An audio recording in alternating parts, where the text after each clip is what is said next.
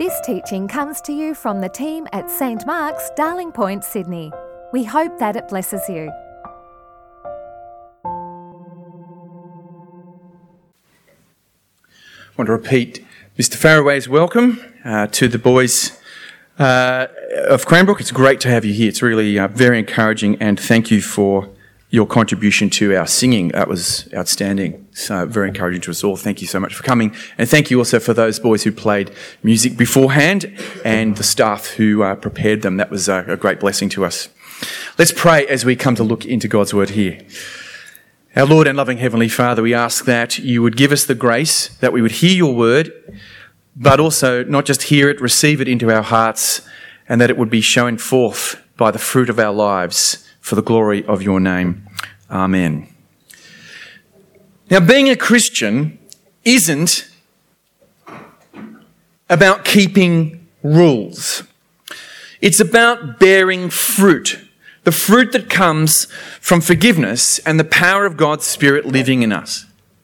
Now, sadly, regrettably, a lot of Christians, I have to say, give the impression that we are a group of people who are obsessed with keeping rules, and that if you haven't kept the rules, then you're not welcome in church.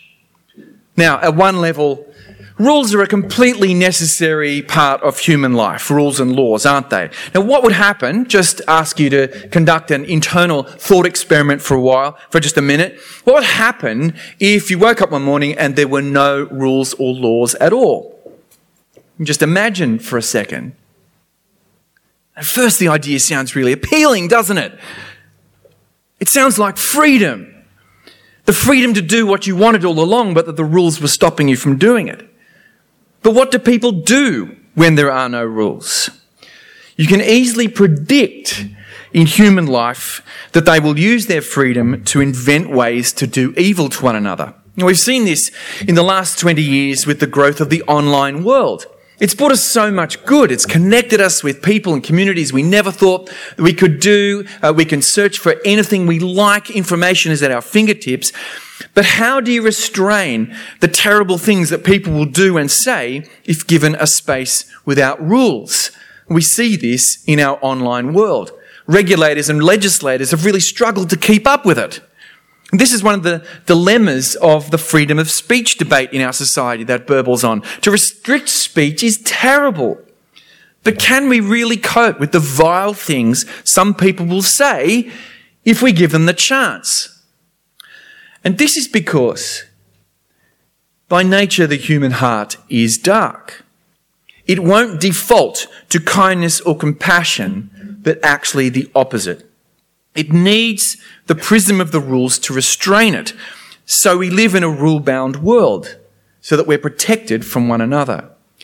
Now, I studied Lord of the Flies at school. Is that still taught at Cranbrook? It's a perennial, along with To Kill a Mockingbird. Who studied those novels at school? See, there is a head of English here, not from Cranbrook. It'd be interesting to upgrade your lists, please. But The Lord of the Flies is an amazing book. It's a story of some English schoolboys. They're actually choir boys. They look as innocent as you come. They're products of the finest education in the British Empire, and they're stranded on an island. An island where they have to get along. They have to form a kind of society. And you know what happens. Spoiler alert for those who are in Year 7 haven't got there yet. You know what happens. It ends in a bloodbath, doesn't it? But the Bible wants us to imagine a world where you and I want to do what is right. And this is a state of affairs where we do what is right, not because the rules say so, but because we've been inwardly transformed. We've been changed. We've become something different, and that difference then just oozes out of us. Now, we're beginning a series today here at St Mark's on the Apostle Paul's famous image of the fruit of the Spirit from that chapter that Mr. Sampson read in Galatians 5. In that passage, Paul compares what he calls the works of the flesh with the fruit of the Spirit. The works of the flesh and the fruit of the Spirit. And he's saying basically, without a changed heart, you and I will eat each other alive. We will do just whatever we feel like, and the result will be carnage. But if we have the Spirit of God living in us, then there's a change This is what he says in verses 22 and 3. The fruit of the Spirit is love, joy, peace, patience, kindness, generosity, faithfulness, gentleness, and self-control. There is no law against such things. You can't outlaw kindness or love or generosity. You can't imagine the government announcing a crackdown on kindness, the headmaster of Cranbrook banning peace or joy, or the government funding extra police to stamp out goodness. And the opposite is true too. It's very difficult to frame a law, isn't it, that says you must be kind. It wouldn't truly be kindness. You must be gentle. It really wouldn't be gentle because it wouldn't come from within. But if we all had these fruit, if we were all like this picture, would there be a need for any rules or laws at all? For instance, would you need to have tax if we were all generous? Would you need to have the lockout laws up in King's Cross if we were all gentle and self-controlled? Would you need to have the speed limit if we were all patient? And why does Paul choose the word fruit here? It's a really careful choice that he's made the word fruit. Well, for three reasons. He's chosen the word fruit because fruit are a sign of being abundant and productive. He's chosen fruit because fruit are nourishing and relational. And he's chosen fruit because it's the nature of a plant. It's the nature of the plant that produces the fruit, not the fruit that defines what the plant is, not the other way around. And so first of all, fruit are a sign, an image of being abundant and productive. When I was living in England, I was amazed how many trees in my street turned out to be apple trees in autumn. I had no idea how many apple trees were in my street until the autumn came and all of a sudden they started producing this extraordinary fruit. And the fruit was not that suspiciously perfect fruit we get in the supermarkets. It was, there were knobbly apples and sort of big apples that were much, not regulation size. And they would hang heavy in the branches. And people would pick them, or they'd pick them up off the ground when they fell off, and then they'd put them in a box for people outside their houses so that you could just grab one as you walked by. The trees had become generously productive. Wouldn't it be great to be productive in that way as a human being, to be as abundant and productive as a tree? But here's the thing. I think we already have an idea in our society of what it is to be good and useful and productive, but we probably wouldn't describe productivity in the same way as the Bible does. We think of productivity in terms, pretty much, to be perfectly honest, in terms of cash. How much cash does that person bring in? What's the revenue that they raise? How much business do you stimulate? That's how we value people. That's how we decide whether someone is productive.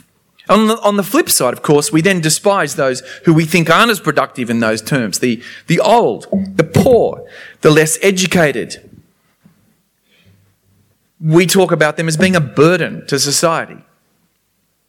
But what does productivity look like in the Bible's terms? Well, that's the second point. Fruit is abundant and productive, but it's also nourishing and relational. And Paul uses the word fruit here because it's an organic image. It's an image that we instantly understand because it's to do with food, isn't it? It's the food that sustains and grows us as we eat it. And the other thing about food is, of course, that it brings people together, just as the fruit of the apple trees did in my time in the UK. Food is at the centre of communities. It's about relationships. And the fruit of the Spirit are likewise about community. Well, you heard what the works of the flesh are like. They're the opposite of that, aren't they? They're about tearing down community. They're about breaking relationships between people, violence, factions, hatred, using other people's bodies for sexual satisfaction, deception. These fruit, though, the fruit of the Spirit, when we have them, they make communities grow. They make communities what they are. But thirdly, where do these fruit come from? Well, that's the third reason he uses the word fruit. Now, we have a kumquat tree in our garden, which is a sort of citrus fruit, And it's taken a couple of years to get there, but it's started to produce kumquats. Now, I'm not quite sure what you use kumquats for. I got a couple of recipes after the 8 o'clock service from people, but it's mostly for jam. Someone said you can put them on ice cream, but they're very, very bitter and tart, I believe. So there you go. So I've no doubt you'll have other recipes. But it was the nature of the tree. It was in the nature of the tree that it would produce this particular fruit. It was in its DNA that it would produce kumquats. It was never going to produce bananas, and it certainly wasn't ever going to produce tennis shoes. Even when it wasn't producing it, it had it in its very structure that it was going to be a kumquat tree. Now, if we receive Jesus as our Lord, if we've believed in him that our sins are forgiven, then God gives us his own Spirit. He puts his Spirit inside us. And we then have a particular nature, a new nature. We've got a spiritual nature. And that Spirit gives us God's own character. It stamps us with God's own character. That's something distinctive about the fruit of the Spirit that Paul names here. They're all God's virtues before they're ours. And we heard that from 1 John, that second reading we had. The love of God, the love that we show is the love that comes from God. How do we know about love? It comes from God. And that's true too of God's kindness and his generosity and his faithfulness and his patience. All of the fruit are God's characteristics before they are ours, and they're put in us by his Spirit. And when his Spirit lives in us and changes us from the inside, then the fruit should emerge in our lives. But there's an important extra step, isn't there? Because this fruit needs cultivation. This fruit needs cultivation. They don't automatically or instantly appear in Christians. Unfortunately, if our lives are trees, we need to encourage good growth and prune away bad growth. We need to use pesticides. We once had I don't want to give the impression that we just grow fruit trees, that's all we do in our family. We did have once a peach tree. It was laden heavily with this wonderful peaches, and I saw them growing over summer, and I was just waiting to kind of collect these ripe peaches and put them in a basket and do something amazing, maybe just eat them one by one. And when I went to pick the first one and I took a bite into it, it was full of worms. And then I took the second one and it was full of worms. And the third one, there were 45 or more peaches on that tree, each one full of worms. But I was so stingy that I went and cut the worms out and, I won't go any further. There might have been a little extra protein in that jam that I made. The fruit needs cultivation and also protection from danger, protection from being eaten. Our lives don't automatically produce the fruit of the Spirit. We need to clear away whatever is stopping us from producing this fruit and let the Spirit do its work in us. Our true nature is that we've been transformed by the power of God in us. We need to let that true nature now be seen as we become more like Christ, more like Jesus, more fruitful, in other words. Now, each week we'll be looking at one of these fruit of the Spirit in turn. But I want to start just briefly by talking about the first fruit on the list. And it's very deliberately put first on the list, and that's the fruit love. Why is love first? I think love is first in this list because all the other fruit are really species of that same fruit. They're really just types of love. As we learned a few weeks ago on Trinity Sunday, love is central to the very being of God. The love of God is at the heart of the universe itself. If there's one important thing we need to say about the God that Christians worship, is that he is love. That when he acts from love.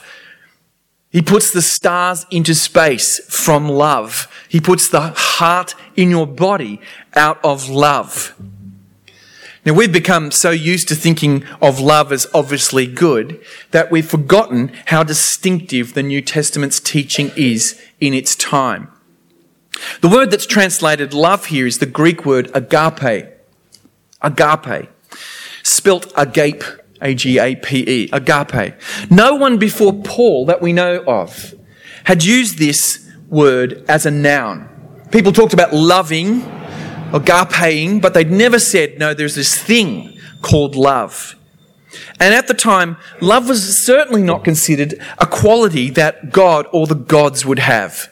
If you think of the Greco-Roman gods, well, they certainly expressed erotic love sometimes, that kind of lust, but it was really not godlike in the Greco-Roman mind to think of gods showing love, because love was too involved. They wanted their gods to be remote and distant and powerful. Certainly, love was not something that the gods had, and certainly not a virtue that human beings would want to copy. That's the distinct contribution of the New Testament. Now, the word agape is different from romantic or erotic love, or the love of friends, or the compassion we might show from someone who is suffering. And those loves have their place. But this love, the highest form of love, is the love that God shows us and shares with us. And what kind of love is it? Well, we discover what kind of love it is in the teaching of Jesus. And what was Jesus' most challenging teaching? It wasn't just love your neighbour as yourself, but love your enemies. Love your enemies. Think of the most difficult person in your life, and I'm sure a face just popped into your head, or more than one, and seek to love them. Why? Because this is exactly the form of love that God shows for us. This is God's love. He loves us while we were yet his enemies. While we were yet rebels against him, Jesus died for us from God's love. God does not simply just love his fan club, but all of his creatures. Jesus lays down his life not just for his friends, but also for those who are yet his friends. This is the love that bears all things, the love that is patient, that is long-suffering, that is everlasting love. In the Old Testament, they use the word steadfast love, a love that endures over time and a love that costs the person who is doing the loving. That is the love of God. That is the love that God shows us. This is the love that you and I need to cultivate in ourselves so that it appears in us like fruit, this agape, this love. The early Christians really made a mark by showing love like this. In 197 AD, Tertullian, who was an early Christian writer, philosopher, lawyer, he wrote to the local authorities to ask for fairer treatment from them because the Christians were good citizens. They prayed for the emperor. They did their duty as Roman citizens, and yet they were being persecuted. And he was able to boast to them in these words. He says, "What marks us in the eyes of our enemies is our love. Only look," they say, "look how they love one another." Wouldn't it be amazing to be able to say that even today? Even as we may appeal for our freedom to believe. Wouldn't it be amazing if those who were the critics of the church would say, the critics of Christians would say, they love not only each other, they love even those who oppose them. So the first fruit of the Spirit to cultivate is love. You've been shown the love of God, now show the fruit of that love in your life. So how do I go about cultivating it, you might say? Well, what do I do to kind of get busy making that love of God appear in my life? Well, it's a lifetime project. It's not something you do on one day. It's something you continue to do day after day. But firstly, you need to know the love of God for you before we can see the love of God in you. You need to know the love of God for you before we can see the love of God in you. If you aren't changed by the love of God, then you won't be able to show it. You won't know the safety and assurance that it brings. You won't be able to be courageous in love for others until you know the security of God's love for you in Christ. Because if you think about it, to love is to take a risk. It's to make yourself vulnerable. It takes some guts to be loving, especially in the way we've heard about today. It takes real courage. And you'll get that courage from knowing that God loves you. You'll get that courage from knowing that God has your back in Christ. So that's the first thing. Know about the love of God for you so we can see the love of God in you. Secondly, cultivate love by switching away from rule-based thinking. Your call is not to obey the rules. Rules are there because human hearts are hard.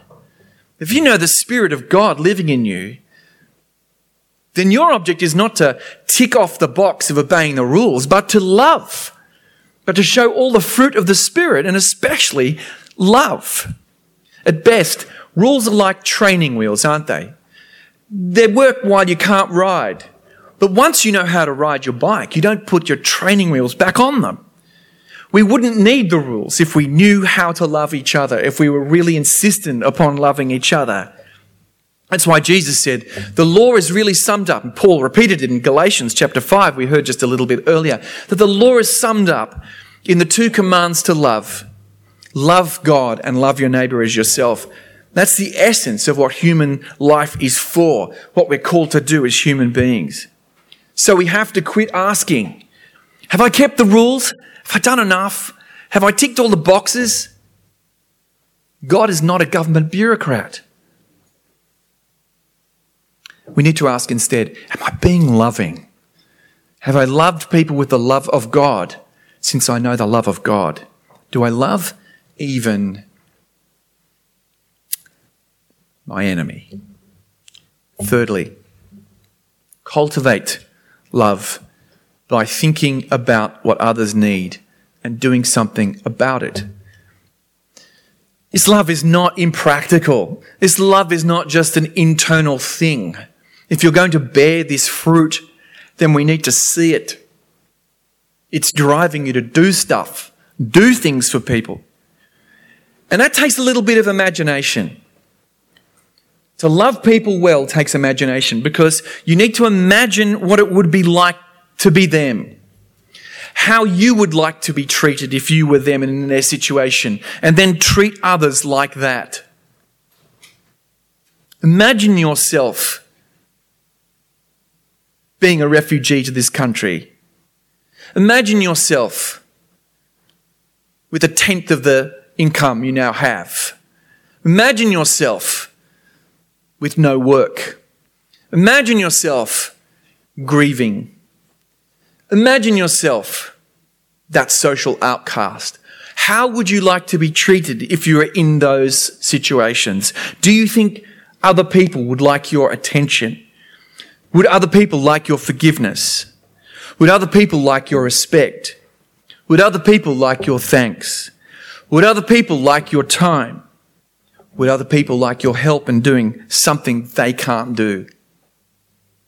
I remember being treated like this once by a person I didn't like very much. It's one of the most humbling things that ever happened to me. In my arrogance, I did not like this person. Just didn't like them. You know how that is? It wasn't that they'd done anything particularly nasty. I just didn't like them. We didn't get on very well. Had a few disagreements. But one day, he noticed that our back gate was not working properly, that it was unsafe, and we had a toddler at the time, and it was going to be unsafe for kids. It was very easy for our 3-year-old just to unlock the gate and run onto the street. And without asking, this guy, Al's his name, he turned up with some tools and without being asked, replaced the bolt on the gate. You know, I still wouldn't call that guy a close friend. But this was truly a fruit of the Spirit of God in him. So this morning, over to you. Who is God calling you to show his agape love to this very week? Where will the fruit of God's Spirit become abundant in your life? Amen. Thanks for listening. Please visit our website at www.stmarksdp.org to subscribe to our new episodes, browse more resources, and find more information about the community of St. Mark's.